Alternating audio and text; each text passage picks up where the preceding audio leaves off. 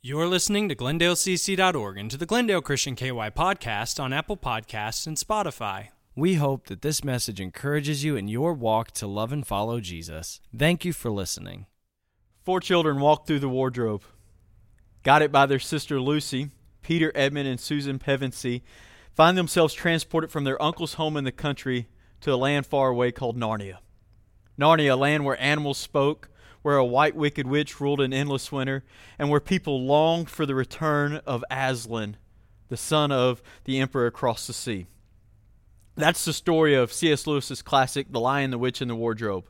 And in the 7 books of that series, we learn how Narnia was first created, how battles took place there, and how the Pevensey children came to be the kings and the queens of the land.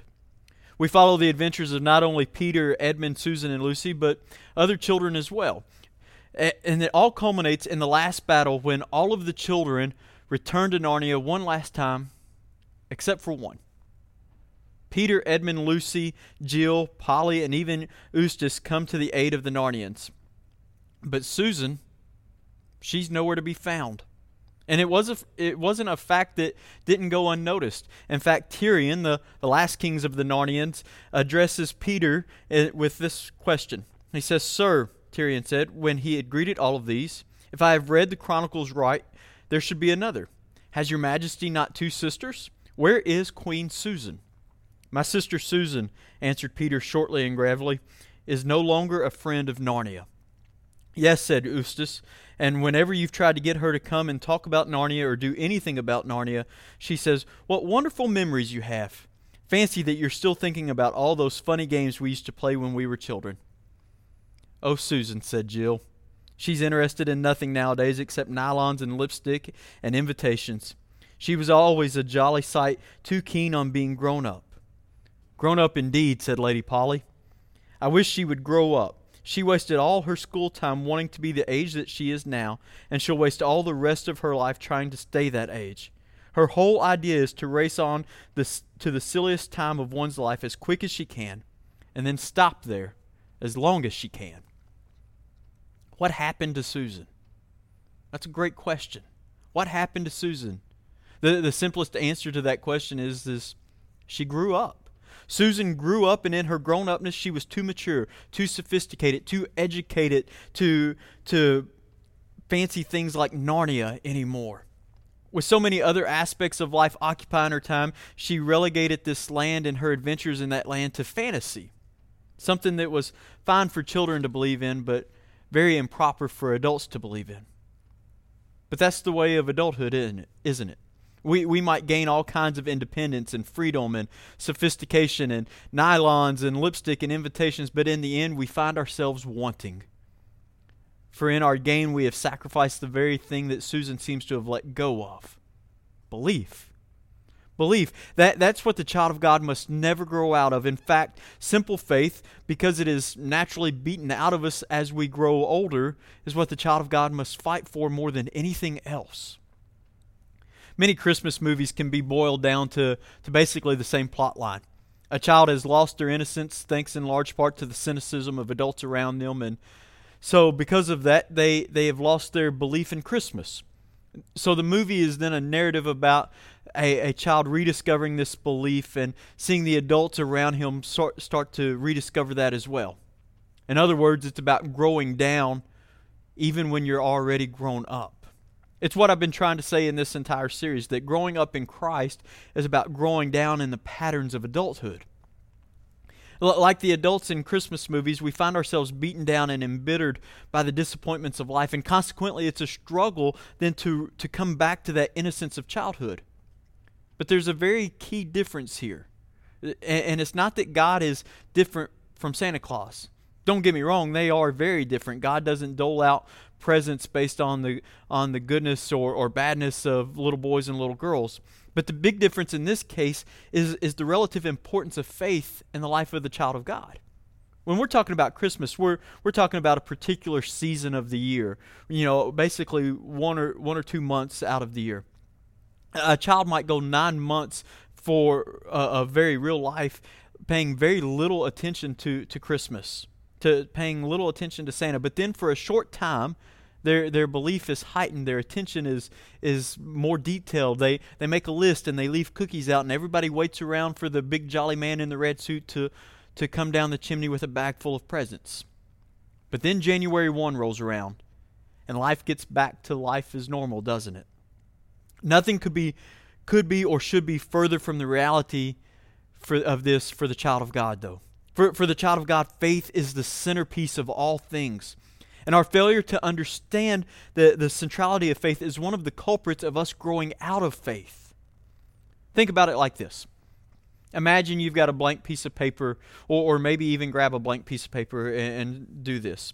Start listing everything that's important to you. Your family, your friends, your education, work, entertainment, tacos, whatever. Whatever it is that has some sort of place in your heart that you have some sort of affection for, start listing those. And after you've got them all listed down, here comes the hard part. Rank them. Put them in order from one to whatever most important, and ask yourself what on this list has truly captured my heart. It has captured your emotions, your thoughts, your money, and over again, continue to ask that question until you have them put in a priority list. Then look on your list and see where Jesus ranks. And I know what you're thinking. If he's anywhere except number one on the list, then I've got some repenting to do. I've better find a way to make sure that Jesus gets back to the top of the list, that he's number one on my priority list. But that's a mistake.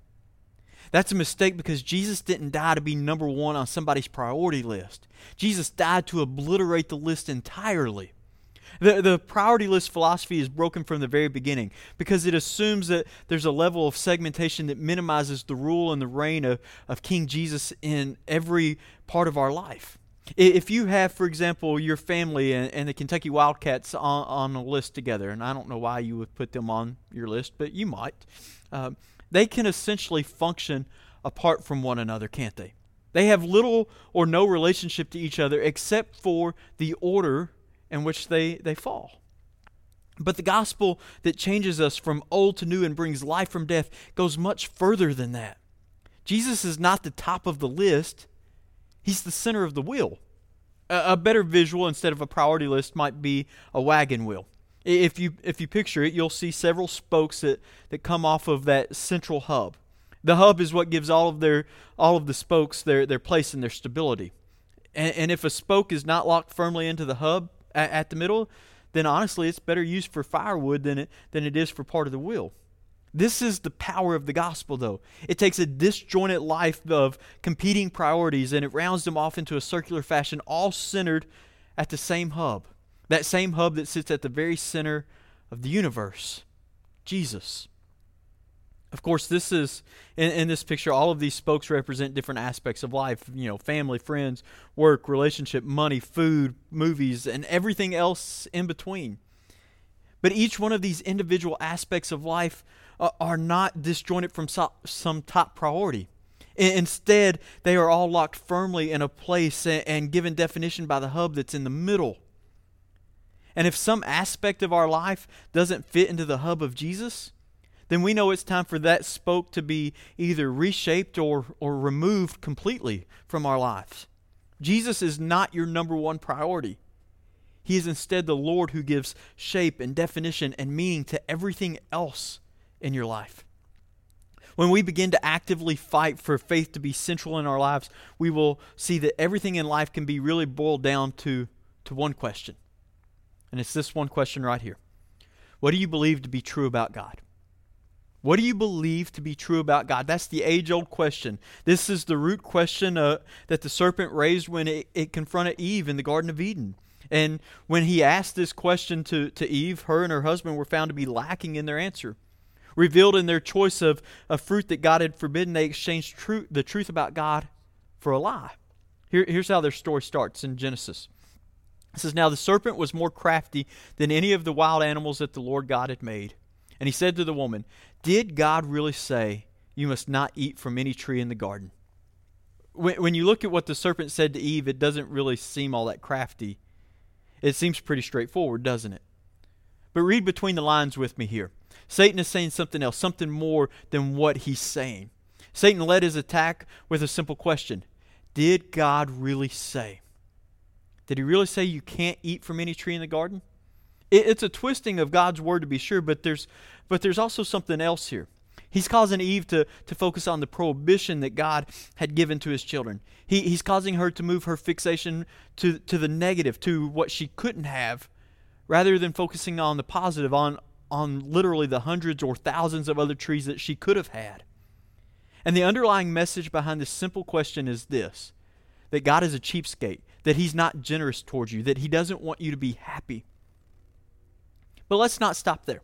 If we continue to trace this thought down to the center, we see that Satan is really getting at something else. He's getting at that God doesn't really love you. Because if he did, he wouldn't be holding out on you. But he is. He doesn't want you to be happy. And the way that you know that is that there's something else out there that he won't let you have. Now we start to see the craftiness of Satan. But let's not stop there, because his craftiness is evident in other subtle ways. Think, for example, the implication of Satan going to Eve instead of Adam. God created the world and humanity within certain guidelines and within certain systems. And in his design, it was the male who was to lead the home. But Satan didn't go to the male. He didn't go to Adam, did he? He went straight to the female. He went straight to Eve. That's not to say that Adam would have fared any better, but it was a subversive attack from Satan. In this, he's challenging right away the authority, the wisdom, and the plan of God simply by asking this question to Eve at all. Then there's the word choice of the snake. If you look back at chapter 2 of Genesis, it's interesting that in this chapter, much is the talk about creation of man and his purpose in creation. And in that chapter, the name of God reads like this. It reads, Lord God. That's the revealed name of God, and it signifies his dominance, his mastery, his power within the name and within the name of God as creator. And yet here the snake says, did God really say? Not Lord God, just God. Subtly and subversively, the snake strips away all of the authority out of God's name and causes Eve to hold God at an arm's length, a creator who has no real claim over her or her husband. Crafty, isn't it? That's the true genius of Satan. With each of these seemingly small choices of words or phrases, he steadily chips away at the will of the human, not at the will of the human, but at their belief. Because that's the real key, isn't it? Satan recognizes what we should all recognize, that actions spring from beliefs. Actions spring from belief, always. So if you want to direct action, you first need to begin to direct belief. Maybe God doesn't know what he's talking about. Maybe he doesn't have authority over me. Maybe he is holding out on me. Maybe God doesn't really love me at all. And the dominoes of a belief system begin to topple over, don't they? And when belief begins to falter, it's only a matter of time until actions follow. And these same questions are the root of all the fear, doubt, greed, and self-preservation that run rampant throughout adulthood. It's all traced back to the same question. What do you believe about God? So much of life would be simplified if we were somehow, as the children of God, able to simply take God at his word, wouldn't it? So much frustration, anxiety, and fear would disappear if we were able to hear the voice of our Father through his word and then accept that he is telling us the truth. Unfortunately, though, we find ourselves often in our maturity coming up with all kinds of reasons why our situation is an exception, why it's unique. We're a lot like Peter in this respect. In Mark chapter 8, it's a case study of the difficulty to simply believe what God is saying about himself. In this passage, Jesus spoke with crystal clarity about what would happen to him in the coming days. This is what he says, Mark chapter 8, verses 31 and 32. It says, he then began to teach them that the Son of Man must suffer many things and be rejected by the elders and the chief priests and the teachers of the law, and that he must be killed and after 3 days rise again. He spoke plainly about this, and Peter took him aside and began to rebuke him. Sometimes Jesus spoke in mystery through stories that seemed like riddles, and Jesus talked about the past and he predicted the future and shed cutting light into the present. But oftentimes very few people, even those that thought that they knew him best, understood most or even half of what Jesus was trying to say at any given moment. But not in this passage. Not in this passage. There were no riddles, there were no illustrations, there were no stories. Here's just the plain old truth of what was coming down the pike. Very soon, Jesus, the one in whom these men had placed all of their hope for the future, would be mercilessly slaughtered at the hands of the one that his disciples were counting on him to defeat. And the clarity was too much for Peter in that given moment. Peter pulls him aside and begins to rebuke him. Hey, Jesus, could I have a word with you? Yep, that's Peter. Always pulling Jesus aside. And what makes this even more astounding to me is what Peter had done just moments prior to this. Just moments before, Peter had said, "You are the Messiah." That was Peter confessing Jesus as the Son of God. But here he is concerned that Jesus surely has some kind of misunderstanding about what it means to be that Messiah. And so we shake our heads at Peter, poor Peter, who can't seem to get out of his own way so many times in the Gospels. It's amazing, though, how many times I scoff at somebody else only to find the Holy Spirit turning the mirror on me. The truth is that I find myself pulling Jesus aside all the time. It's during all those times when I read something that he said or that he did, and I think to myself, surely he didn't mean what it sounded like he meant. Or surely this doesn't apply to me in the way that it seems to. In this way, we aren't so much like children who are more than willing to take the word of our parents simply because it was said. Instead, we're more like that angsty teenager who is convinced that no one understands them, or that they have unique problems that nobody else has ever gone through. And surely, no matter what our Heavenly Father said, He can't expect us to believe it, right? He can't expect us to believe it when He says, "Don't worry." Don't worry, Jesus? That was fine for the people in the first century, but have you looked at the world today? Rest in you, Jesus. Nice idea, but you don't have any understanding of the kind of pressure that I'm under at work right now. Live simply and seek first the kingdom of God. Sure thing, Jesus. Except for the fact that my phone is constantly blowing up with text messages and emails, and I just have more and more priorities and responsibilities that have to be attended to. Time and time again, we do the same thing that Peter did.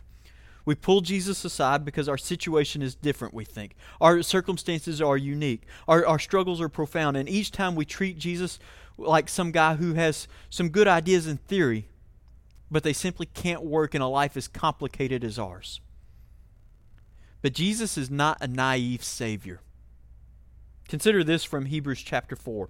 Verses 14 and 16, it says this: "Therefore, since we have a great high priest who has ascended into heaven, Jesus the Son of God, let us hold firmly to the faith that we profess. For we do not have a high priest who is unable to empathize with our weakness." Don't miss that. "But we have one who has been tempted in every way just as we are, and yet he did not sin. Let us then approach God's throne of grace with confidence so that we may receive mercy and find grace to help us in our time of need." This passage of Scripture speaks to the spiritual teenager that is inside each of us that echoes our refrain of, "You just don't get it," or "You just don't understand." But Jesus does.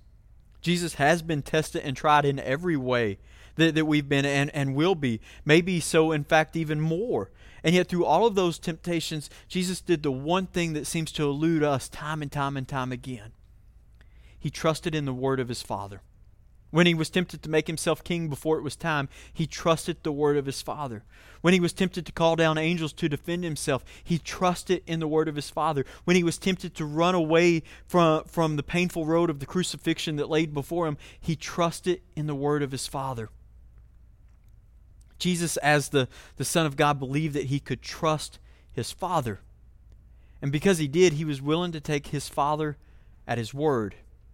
And because of that, we're the beneficiaries of his commitment. But we not only benefit from that, we're the recipients of his righteousness. And because of that, we can be confident that there is not a single situation that we will encounter in this life in which Jesus hasn't already encountered and doesn't have some sort of understanding of what it is that we're dealing with. Jesus knows. He understands. Even if no one else in the universe does, he does. And in him we find the rightful ruler of the universe. As such, we find the king who commands, but simultaneously we find the great high priest who intercedes for us before the throne of God. Remarkably, the child of God does not find in Jesus a naive Savior, but a Jesus who both commands and understands. And the incredibly good news for you and for me is that as the child of God, you are not an exception. Your circumstances don't add up to something that takes God by surprise or finds a loophole in the Word of God. Jesus is not taken aback for one single moment at anything that you are facing. But neither does He minimize it. He understands all the pressure, all the hardships, all the difficulty, all the reasons that make it so hard for us to simply believe. He understands it perfectly. And in His understanding, He commands that we trust. Above all other things, we must trust as the children of God. Madeleine L'Engle once said this. She said, "We try to be too reasonable about what we believe. What I believe is not responsible at all. In fact, it's hilariously impossible." That's the fight for the child of God. It's a fight to believe that which is too good to be true, and yet it is. Throughout this series, we've talked about all of these characteristics that seem to come so naturally to children and are waiting to be rediscovered by adults. But all of these redeemed qualities have their foundation in God as our Father. And that's really the crux of this battle. That's the ground level that we fight for, that we must wage in 1,000 ways on 1,000 days. Child of God, will you take the Father at His word? No matter how much we might want to make the issue of our lives more complex, they can all be boiled down to this. When we come to our Father, when we listen to His word, spoken over us as His children, everything in our adult selves will try to find an exceptional reason why it can't possibly be true. And again and again and again, our Father looks at us with outstretched arms, inviting us to come back to the core relationship that defines all other things. We are in this way like the prodigal son. We've been in the far country, and it's a country of grown-ups doing grown-up things on a grown-up timetable, and yet when we have been there, we have discovered that it lacks. There is inside of us an inescapable desire to return to the old land, to the old farm, to our Father, where everything was simpler, where everything was straightforward, where everything was trustworthy. And so we start together the long walk back to Him. And it is a long walk. On our journey, we find that each step, though, becomes more familiar. There are the trees that we used to climb at the edge of the property. There's the old stone wall that we used to play hide and seek behind. There's the field where we used to run in without worry. And then there's the house. The house that's starting to come into view. And at the house, we see the Father. But the Father isn't just waiting at the house. He's running out to meet us. And we are His children that He takes great joy in, and He's inviting us in without equivocation or exception to come home, to be home. And so can it be true? Is life in this house, in this land, in this country really all that it seems to be? We've seen the ways of the world, and all the logic and knowledge and experience that we've had there tells us that it can't be so. But here's our Father, so full of love, so full of confidence, inviting us to come back home, to come into the house. So we get to the doorstep, and inside there's a party. We can hear the sounds. The joy is nearly palpable. It's carefree, without inhibition, a celebration only children can muster. And all that's left for us to do is to take a step over the threshold, to step forward. And so we step.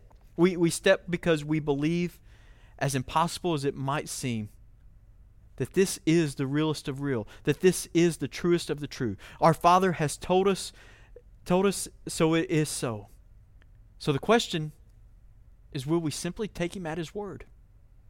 Will we grow down in all the patterns of adulthood that keep us from Jesus, so that we might grow up in Jesus and be a citizen of the kingdom of heaven, so that we can step across the threshold and come back home? Let me pray for us. Father God, we love You. And we thank You for a time where we've been able to look at some of the things that might make us good citizens of our community, and and as adults. But Father, if those things keep us from you, would you help us to grow down in them? Would you help us to grow down in all the things that keep us from you so that we might grow up in you? So that we might take you at your word. That we might trust that what you have said is true. And that we would accept the invitation to come back home. To step inside the house.